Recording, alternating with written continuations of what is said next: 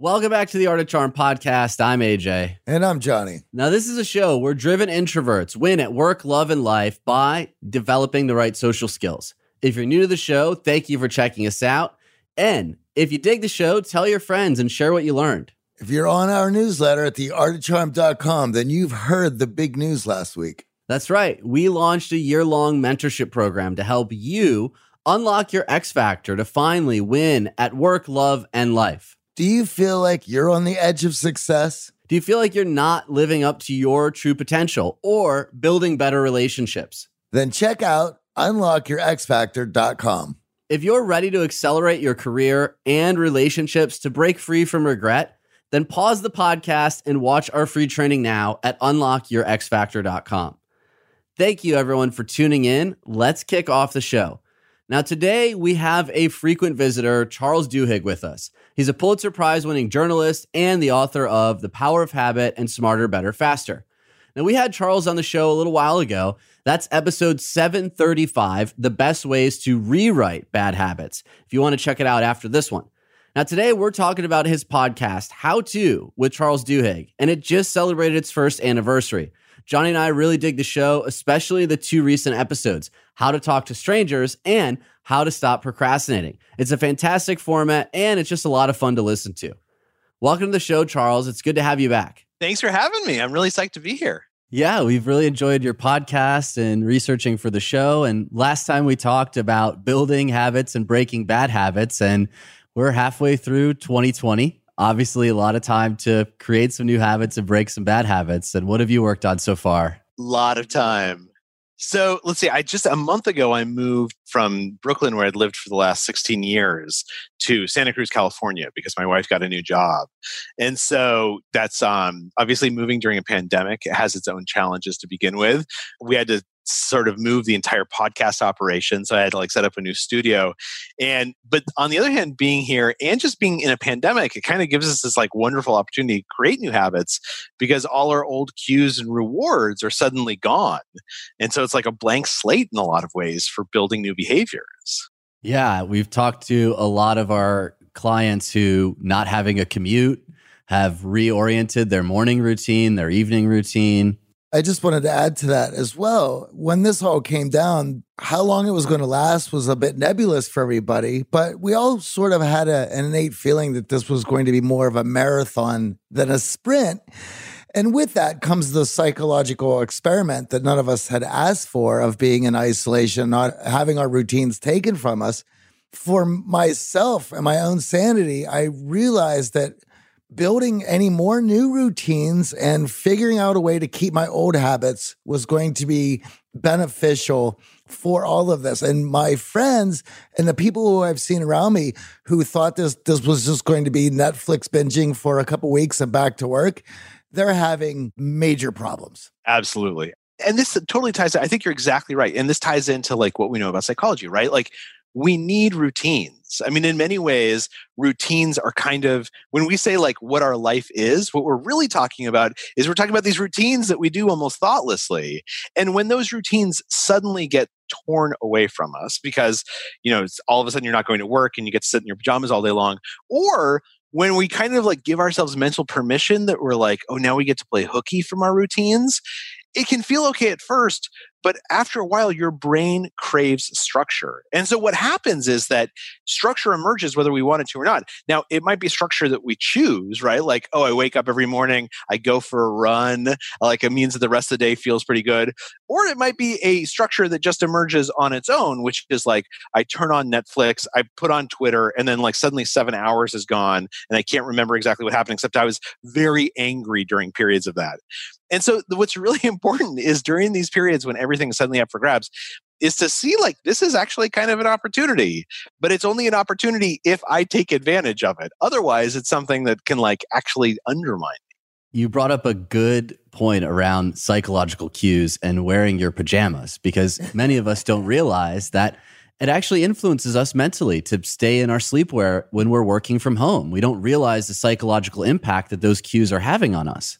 Totally. Or even just changing rooms. So we did on my podcast, How To, we did an episode about how to work from home, like the right way. And we brought in someone who's an actual like workplace design expert. And we were asking him for advice. So like, what is the thing that we need to know? And he said, well, the most important thing is when in your normal day, you have certain behaviors that are associated with certain places. Like not only do you move to go to work usually, but oftentimes when you're at work, you move inside your workplace for different types of activities. You go to a meeting room to have a conversation with someone else. You sit at your desk in order to email. You walk outside in order to get a coffee. And those places are such strong cues that we're not even aware of them. Now, all of a sudden, if you're trapped inside your house, we're in this instinct to start saying like, well, I guess the couch is where I'm going to like watch TV and I'm going to like fall asleep and I'm going to like do work and I'm going to drink a coffee here. That's a terrible idea. Like what this expert told us was try and delineate, even if you're in a small apartment, try and delineate different parts of the house for different kinds of activities, because just moving into that area of the house will make it easier to start. I completely agree. And I stumbled into that. I should have listened to the podcast and saved myself some hours of lost productivity. But it has been so key to have a designated space to do what I need to do to work and a designated space to relax. And I know I'm fortunate here in LA, New York City, some of our clients, tougher to arrange it when your bedroom is your living room and everything else. But those cues are so key. Oh, I was just going to say, we did this other episode that I think ties exactly into this. It was called How to Stop Procrastinating. And we had Dan Ariely. So the way that our show, How To, works is that someone calls in with a problem and we get an expert to solve their problems. And Dan Ariely, the behavioral economist, was our expert. And one of the things he said, because I think that procrastination has been a real issue for people alongside being at home, right? How do I know when to start and when to stop? Is he said, the key for procrastination is very often two things. Number one, find small bites, right? Like during the pandemic, you are not going to write a novel, but today you could write a paragraph. And so like just focus on like just writing a paragraph. But number two, recognize that there used to be a bunch of novelty during our workday that's gone now. And those were like little mini brief rewards. You need to program those back in. So sitting on your couch for like, 90 minutes working, that actually is much less healthy than sitting on your couch for 20 minutes and then getting up, taking a walk around the house, getting a cup of coffee, letting yourself spend 5 minutes on Facebook in another room. If you build these little rewards that used to happen naturally at work when someone would just stop by your desk, if you build them into your day now, it's going to make it easier for you to get things done and not to burn out. Now, in researching about your podcast, we discovered you actually learned how to survive a pandemic in September of 2019. Yeah. So how prepared were you for this year? Okay, so let me just say, material-wise, super duper prepared, right? I had like all the talking points ready. I had a couple gallons of water, lots of power bars. Emotionally, dude, it's been rough, right? I don't know if you guys have kids, but particularly when you have children at home. And I think exactly, Johnny, what you were saying before, the fact that it just seems to we don't know when the end is. The fact that at one point we were like, okay, this is going to be a tough couple of months. And now we're like, I guess it's a tough half a year. And now with school starting, some parents are like, it's a tough, maybe the rest of my life. I have no idea. That's what makes it so hard. And I don't know that there's a way to emotionally prepare for that. On top of that, when our government and the rest of the world seems to be playing it as they go along as well, with no one to have a clear plan of this is how we're going to do it, this is how we're going to get through, and we're going to need buy-in from everybody. We don't have any of that. And everyone is just winging it to the best that they can. And we're going to find out which experiment worked. But that is not helping our emotional state as we work through this at all. In fact, it's contributing to making it worse. I think you're exactly right. And I think one of the things that it's important to recognize now, and we've heard this in a couple of episodes on the podcast, is people saying, it is totally normal to feel anxiety right now. Most of us actually feel anxiety just in normal life, right? Like during periods of the week. And most often that anxiety actually comes from uncertainty. It does not come from my mom's sick. It does not come from I'm not doing well at my job. It comes from my mom's sick and I don't know what's going to happen next. I don't know if she's going to get better or worse. Or I don't feel like I'm doing well at my job and I don't know what my boss thinks about that. That uncertainty is what creates anxiety. And even if you just have certainty, even if someone just tells you bad news, we tend to be less anxious once we know. And so the question is not, can you try and solve the problems in your life? Because the truth of the matter is, we're not going to know when the pandemic ends. We're not going to know how things go next. But can you identify places in your life where you are feeling anxiety because of uncertainty, where you can resolve that uncertainty? So what am I going to do tomorrow morning first thing? That is an uncertainty you can absolutely resolve, right? I don't know if this quarantine is going to go on for another 6 months, but what am I going to do next month when the kids go back to school to make sure that we don't all go nuts? That is an uncertainty that you can resolve. And so when we think of anxiety as not, I need to solve a problem, but I need to find some certainty, whether it's a good certainty or a bad one, I think it really helps us deal with that mental stress.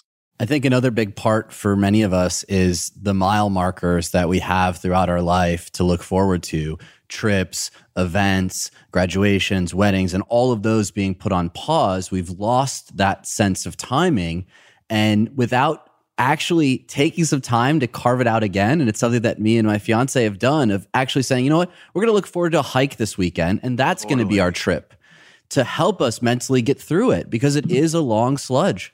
Absolutely. You know, it's funny that you mentioned this because, like, I would say over the last 10 years, the thing that like helps me day to day is I look at my calendar and I'm like, I always get together with my friends in Makatawa, Michigan in July, and I see that on the calendar. Or the New Year's Eve, New Year's, we go to like surfing together. And of course, those have been erased from my calendar, right? Because everyone just kind of canceled everything. And so I actually emailed my friends and I was like, look, like, I think there's a way to responsibly do this. Let's just make plans. Like, the plans might be as simple as like, we are going to, like, 2 families are going to go get a cabin in the middle of nowhere, and we're both going to quarantine for 14 days ahead of time. But let's just have something on the calendar just to make it easier to go week to week. In fact, I think a lot of, everyone's been doing sort of like social Zoom calls, right? And social Zoom calls, like, particularly, like, some of them are good, but some of them aren't. And particularly the big group ones are like kind of frustrating. But I think there is something really healthy from just having it on your calendar to say, like, oh, on Sunday morning, I'm talking to 110 of my closest friends. It's probably not going to be a great conversation, but it gives me something to anchor to look forward to. And I think that's really important.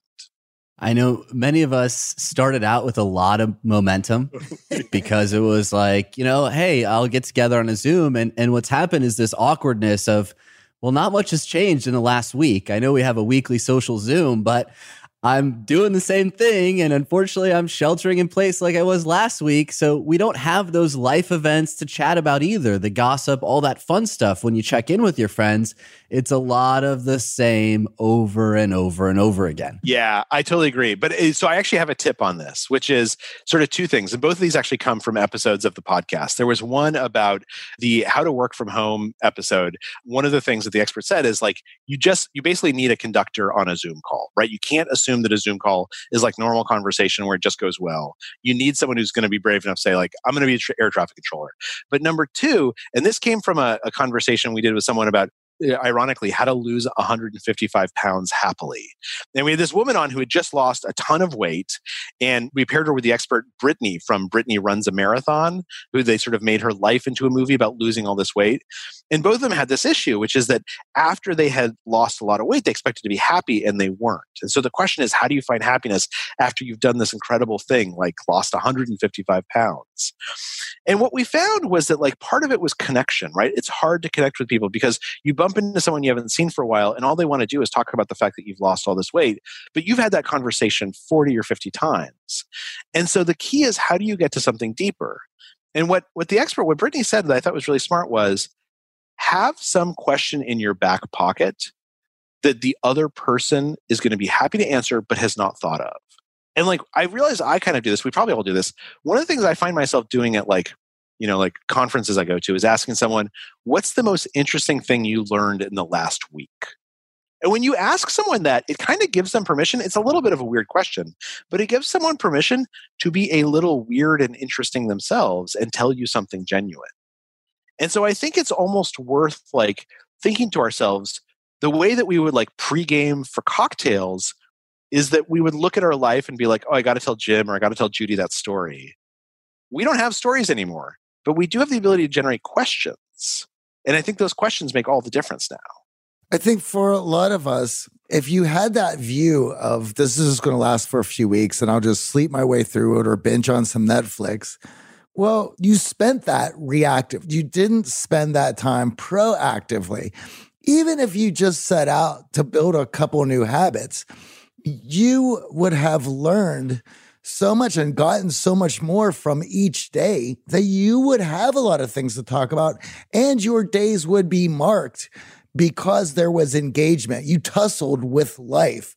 However, if you're just watching, call it junk food entertainment, which mainstream TV music, it's just passive time wasters. We know the storylines. We've seen them 100 times. It's just empty calories.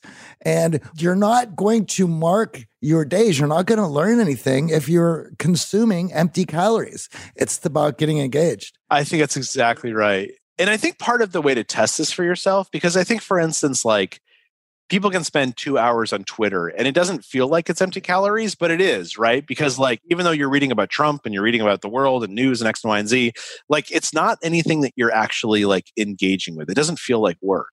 And so one of the things that like I've tried to do is for each week to try and choose one thing outside of my actual work that is like a pastime that feels a little bit like work, right? So like if I'm going to read a book, I want to read like a book that's a little bit challenging. And then after I read it, like try and figure out like, what is this person trying to say? As if I'm getting ready for a book club or even just watching TV. I found that like there's a difference between sitting down and watching TV because it's entertaining noise and like being on Twitter at the same time versus watching a TV show and being like, what choices would I have made differently? Right? Like if I was making this TV show, how would I have crafted it differently? What do I think is good and what do I think is bad about this TV show? And then I think when you're talking to your friends and you're like, hey, did you guys see that new show? And there's a show that I love called El Candidito, which is on Netflix right now. It's this Mexican show about like drug cartels and politics. Like I find that like when my friends have seen it and we're talking about it, the conversation is so much more robust because I'm like, hey, did you notice in that one scene they did this? And that didn't really make that much sense to me. And like, even we went back and we rewatched Lost, and even watching Lost was more fun because I was like, I watched it with my kids and I was like, oh, this is why they're hooked and this is where they get bored. It's that critical thought. It's so easy to leave. You're exactly right. To lose it in a vacuum. So we need to stick it back in. That's what makes us interesting. I think that's the investigative journalist in you talking. I know for us, we binged on Survivor with a new lens. And obviously in this climate, a lot of relevant details there. Now, you bring up a really good point, and you invite experts on your show. And right now, there is I would say a dearth of real experts. There are a lot of people with blue check marks. There are a lot of people right now espousing conspiracy theories and stuff that doesn't actually help you learn, grow, become that self-actualized person. One, how do you go about finding and identifying the experts to trust in this information age where we're living on Twitter and it's very difficult? And then two, when you're actually working with the expert in the show, how do you get them to actually make the knowledge applicable? Because I think that's also so important. Because when we talk to experts, sometimes they're talking 10,000 feet and at a level that we as mortals can't really understand. So I mentioned before how our show works, and I think this is actually key to it, is that we always have two people on the show with us. There's a caller, and it's literally just a listener who sent in a problem and says like, I'm having trouble procrastinating. Or one woman wrote in, she was 38 years old and had never been kissed. And she was like, how do I solve this, right? And so we bring them on the show and then we have an expert. And the expert we look for is someone whom we believe is actually an expert. And we actually interview them ahead of time to make sure they are. And so either they have some credential, and credentials are kind of out of favor right now in like this White House administration, but like if you get a PhD in something, you're usually like no more than the average Joe about it. Or they went through something themselves, right? They went through some experience where they can just say like, I've been through this. We actually had one episode where this woman, her son came out as non-binary, or her child came out as non-binary. And she was really struggling with it. And so we paired her with this mom whose own child had come out as non-binary. And it actually started like a support group for parents to help them just understand this. And so we try and look for people who have had experiences. And you're exactly right. It is very easy for an expert to give like pie in the sky advice. And like, you're like, that, I don't know how to use that. But when they're talking to someone who is struggling, who like literally is just a listener who wrote in and who says like, I need advice because I don't know what to do tomorrow to go meet a guy and I'm 38 and how do I tell them that I've never had a kiss or that my child said this to me and my husband won't stop using their gendered name? It's pretty hard to give theoretical advice. Like at that moment, you as an expert are usually pushed to say like, here's what you should do. And the most amazing thing is our listener usually does it. Like at the end of every episode, we have some follow-up where they call. We just finished taping one today where it's about how to ask for a raise, how to demand more at work. And this dude who was like a total milquetoast, he like sent in his like follow-up and he was like, yeah, I asked for a raise. I got a raise, a promotion, and I've got a whole new team. Like basically like they doubled my salary. And we were like, I guess it works, right? Like, but I think that's the key is that like to make it real, to make it embedded in a story. Right. And I feel in today's day and age, many of us are not truly seeking advice. A lot of it is just to vent and to relate less than it is to give advice. And how do you pick up on the signals of someone just emotionally venting? Obviously, we're talking a lot about uncertainty and the stress that goes along with it, and truly someone who wants to take the advice and heed it. I think for both the person who's asking advice and for the advice giver, I think the key is to try and ask these ambiguous questions. So I'm a reporter at the New Yorker magazine, and I'll tell you what my interviewing style is like when I'm writing a story, which is that I call someone up and I say to them, look, you're an expert on this. I actually don't know what questions to ask you. I'm going to ask you some questions, but like if there are more interesting questions I ought to be asking you, tell me what they are. Because my whole goal is like to get them to do the thinking for me. Like I want them to tell me the insight I haven't even realized is out there yet. And the only way I can do that is to ask these kind of frustrating questions. And the best interviews do not feel like good interviews. Like they feel like super frustrating halfway through because you don't know what they're talking about and they don't know what you're asking them. And you're both struggling to like try and get to some place to make a connection. Those are the best interviews because they end up saying things that not only surprise me as the interviewer, but that surprise themselves. All of a sudden they're like, oh, I never thought about it that way, but this is what I really mean. And I think that's true in life. Again, this need for certainty, this need for like to remove the anxiety of social interactions. We oftentimes ask questions that we kind of know what the answer is to, right? Like, how are you doing? I'm doing pretty good. Are you still unhappy at work? Yes, I'm still unhappy at work. Like we know the answers. The really interesting questions is like, we're in a pandemic. There's a small chance that we all might die tomorrow. What do you really wish you could do if you were going to die tomorrow? Like, that's a pretty interesting question. Honestly, I don't know the answer to it. I don't even know how I would answer that question. That makes for a pretty good conversation and pretty good advice giving. Yeah, it certainly breaks the mold in that it's not a common question that people get. So they don't have a prepared answer, right? We're breaking out of that pattern that we're in. And let's be honest, many of us have actually had that thought cross our mind in the last 6 months of What are we excited to do when we're out of this? Or what do we wish we could have done before this? Exactly. Like, that's a great question. Like, if the vaccine was here tomorrow, like how is your life going to be different because of this pandemic? How are you going to behave differently? Like we've all been thinking about it on some level, but just to have someone ask us it sort of forces it all to the surface. I think for a lot of us in this age that we're dealing with information, everyone feels that they're being put in gotcha moment situations as well. And I'm sure you've dealt with this as an investigative journalist. By asking some of the questions that you just proposed, that allows the person to relax and realize, oh, my voice is actually going to be heard and my views are going to actually be heard here. And I can be open enough to discuss them without being measured in every word. And because I think for a lot of us, if we're so worried about being stuck in a gotcha moment, we're going to end up putting ourselves in one because we have been so worried about just expressing ourselves. I think that's exactly right. And a huge part of like asking those questions is to let people kind of experiment with their answers, right? To like, oftentimes when I'm talking to folks, I'll say like, look, I'm about to say something that I only believe 40%, but I want to kind of say it to see how much I actually believe it. And I think it's in science, they call this a confidence interval, right? Like I'm about to make a statement that I have a confidence interval of 15% for. But like what's what's important is that like, and you're right, like this is a rough time, right? You say something on Twitter and like all of a sudden like you're canceled and first of all, I think that is terrible. It's something that I think all of us should work against. You've been maneuvering quite well there, Charles. It's like, it's just but the other part of it is that like, I also think that forums like Twitter are not great places for conversations, right? Like, I think that like part of this is we should recognize that there was this promise made to us that the internet expands the conversation, and it really doesn't. Like, conversations are things that happen between people. It can happen in emails, but it usually doesn't happen on a platform. And I think my kids recognize that, right? They don't say things on Twitter that they would only say to their friends.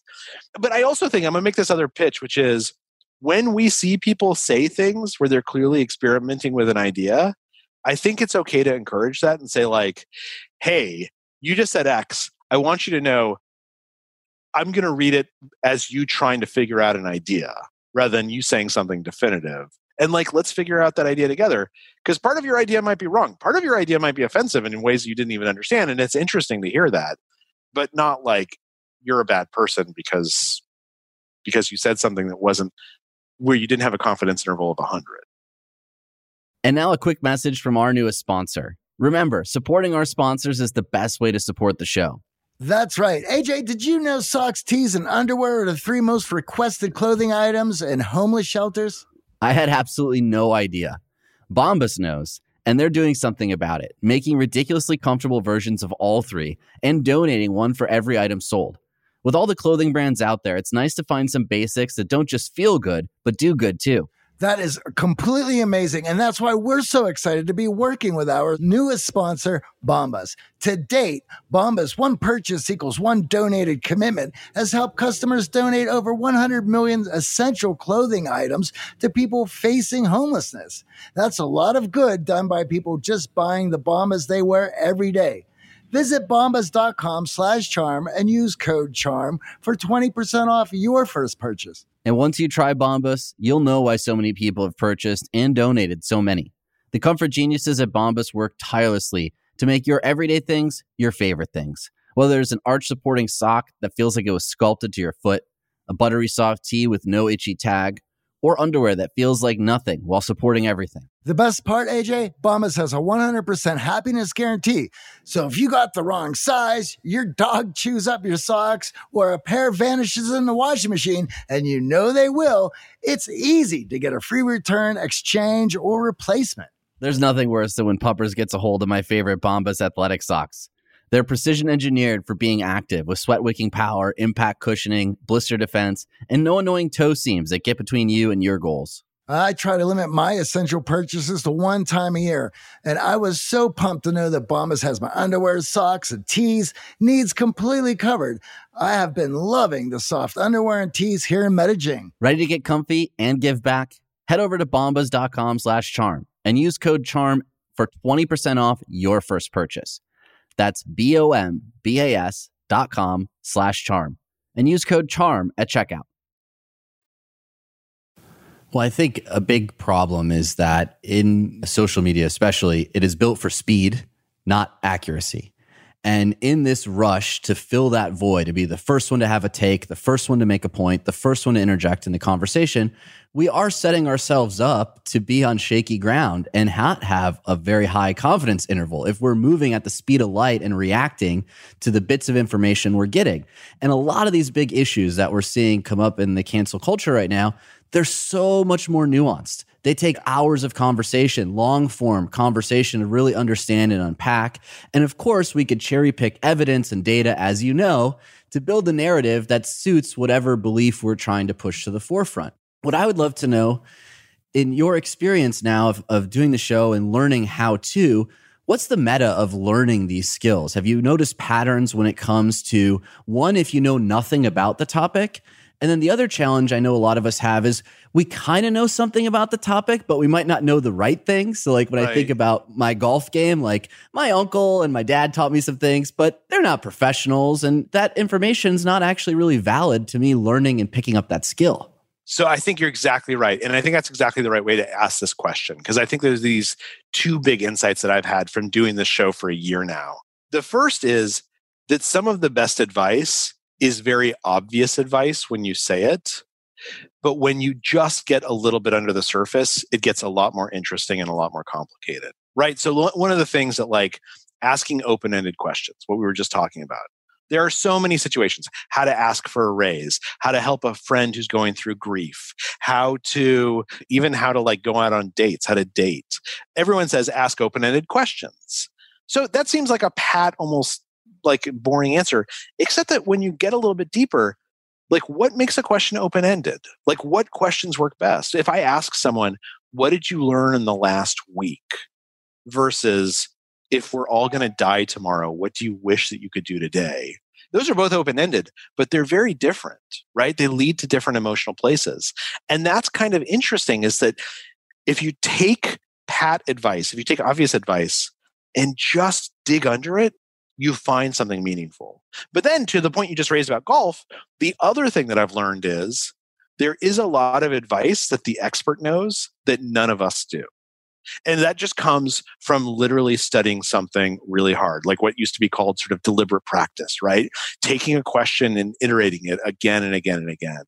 And so when it comes to trying to solve a problem, sometimes, in addition to listening to old wives' advice, or is that an expression? The pat advice that surrounds us, the things that get written on pieces of like wood and put on walls, we should also go to an expert and say, tell me the complicated thing. Like, tell me the thing that no one else knows. Because it leads to advice like Dan Ariely saying, if you want to have a productive day, you need to plan mindless breaks into your day, which is not pat advice, but which is key to helping us avoid procrastination.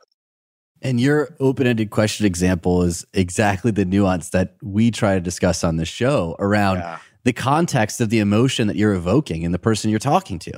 There's a time and a place with friends you trust to get vulnerable on the negative emotions. When we're meeting new people, we want to talk about the exciting emotions and what they're looking forward to, not all of the baggage and drudgery and depression evoking emotions that are in those loaded open-ended questions. I think that's exactly right. So like one of my favorite examples of this is talking about money. Like I went to business school. I'm a business reporter. I actually love talking about money because I think it's just interesting, right? Like how people think about money, the emotions around money. Ultimately, money is a question of our values, right? How we allocate scarce resources. But there's a lot of people who like, if you bring up money, it's definitely going to turn them off. And so there's understanding that if you start a conversation about time, like if you only had 1,000 hours in a week, how would you spend them? That's an interesting conversation for a lot of people. And then if you say, if you only had $1,000 in a week, how would you spend it? It's a way into that conversation. And like the difference between those two answers is actually kind of interesting, right? Like how we think about time versus money is a fascinating topic. But you're exactly right. We have to think about the context in which we're entering that conversation. Because otherwise they're just like, why does this jerk keep on talking about money? It's so shallow. Right. When it comes to learning new things, we've also discovered that it takes the right mindset. It's not just about skill set. And in doing the show, what have you learned about the mindset piece to learning these skills and actually implementing the advice that you get? A huge part of that is like the more empathy you can generate, the more successful you're going to be. So we had one episode that just came out a couple of weeks ago called How to Survive a Shark Attack. And it's like I love this episode. So it's this guy who a couple of years ago, he was paddleboarding. He was 24 years old, paddleboarding in Hawaii, and he got attacked by a shark. And the shark took off his leg and messed up his hand. And like he tells the story of this, like you listen to the story and it's so compelling. He like narrates getting attacked by a shark. He thought he was going to die. And what's interesting is the expert we had on is someone who's an expert in PTSD, because even after this guy physically recovered, and he can walk with a prosthesis now, he's basically physically back to close to 100%. For the next year, he was dealing with rage and he was dealing with depression, all the psychological aspects of this attack. And he said that the thing that made the difference for him, and the expert said that he finds this again and again, is he sat down and he wrote thank you letters to everyone who had helped save him. Right, to the people who'd flown the helicopter, to the people who'd just seen him get attacked on the beach. He wrote them thank you letters. Now, this is a little paradoxical because if something terrible happened to him and he was thanking people for like being around while something terrible happened, but he said it made him feel so much better that like this act of gratitude. And the reason why I think is because it put him in control of the narrative. It put him in control of the tragedy. Like, it's not something that happened to him. It's something that he is taking control of, and he is thanking people for helping him. But second of all, it's just because the more that we show empathy to others, the more we can show empathy to ourselves. We practice empathy. We learn how to do it. And the truth of the matter is that anyone can change any habit, right? We know that amazing changes. There is someone in the United States of America today who has smoked for 30 years, and they will smoke their last cigarette today and will never smoke again. There's someone else who will start a diet and they will lose 100 pounds. That's happening every single day, every single 12 hours in America. People can change, but the way you change is that you have to have empathy for yourself to do that. And you can't, it's not like a switch you can flip. It's a skill like learning to read. You got to practice. And we practice it by having empathy for others. So powerful. Now, we love asking all of our guests what their X factor is. So what is a mindset that unlocked a skill set for you that makes you unique and successful? I think that for me, so when I was a kid, at one point, my parents became foster parents for these two kids. And these were kids that we knew, and they were really troubled. And I was like in high school, I think, at the time. And before they came in, me and my siblings, we just like were dreading this because like they were both young kids. They were super hyperactive. We were like, oh my God, they're going to be in our rooms. They're going to be in our stuff. And so we weren't looking forward to this. And then they were going to share a bathroom with me. And so one day I went in and I was like, look, I don't want them taking all my towels and putting them on the ground. I'm going to put in lower level towel bars so they have a place to put their towels. And as soon as I did that, I felt better about it. I was like, you know what? We can do this. Like, we can help these kids. This is a good thing that we're doing. I can totally handle this. And it worked. Like, taking control, just asserting some agency makes things better. It's known as an internal locus of control in psychology. And so I try and find opportunities to do that, and it always makes me feel better. It's so powerful. And what is your favorite episode to date? What was the most surprising episode for you before you leave? I will say we did one called How to Rob a Bank, in which someone teaches me how to rob a bank, and then I go and try and rob a bank. That's a pretty good one. I like that one. All right. Where can our audience find the show and more about robbing banks and shark attacks and all this fun stuff? Absolutely. So if you go onto any podcast, and by the way, you shouldn't rob a bank, just a FYI. If you go onto any platform and you just type in my name, Charles Duhigg, or How To with Charles Duhigg, or you Google How To with Charles Duhigg, you'll find it. Awesome. Thank you for the time. Always a pleasure. Thanks, guys. Absolutely. Take care.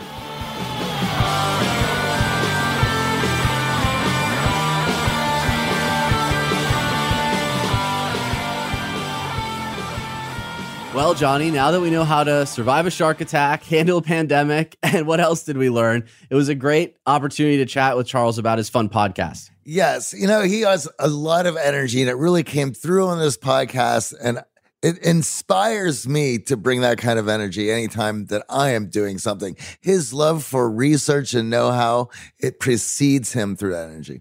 Now, if you're new to the show and you want to know more about what we teach here at The Art of Charm, listen to our Toolbox episodes. You can find those at theartofcharm.com/toolbox.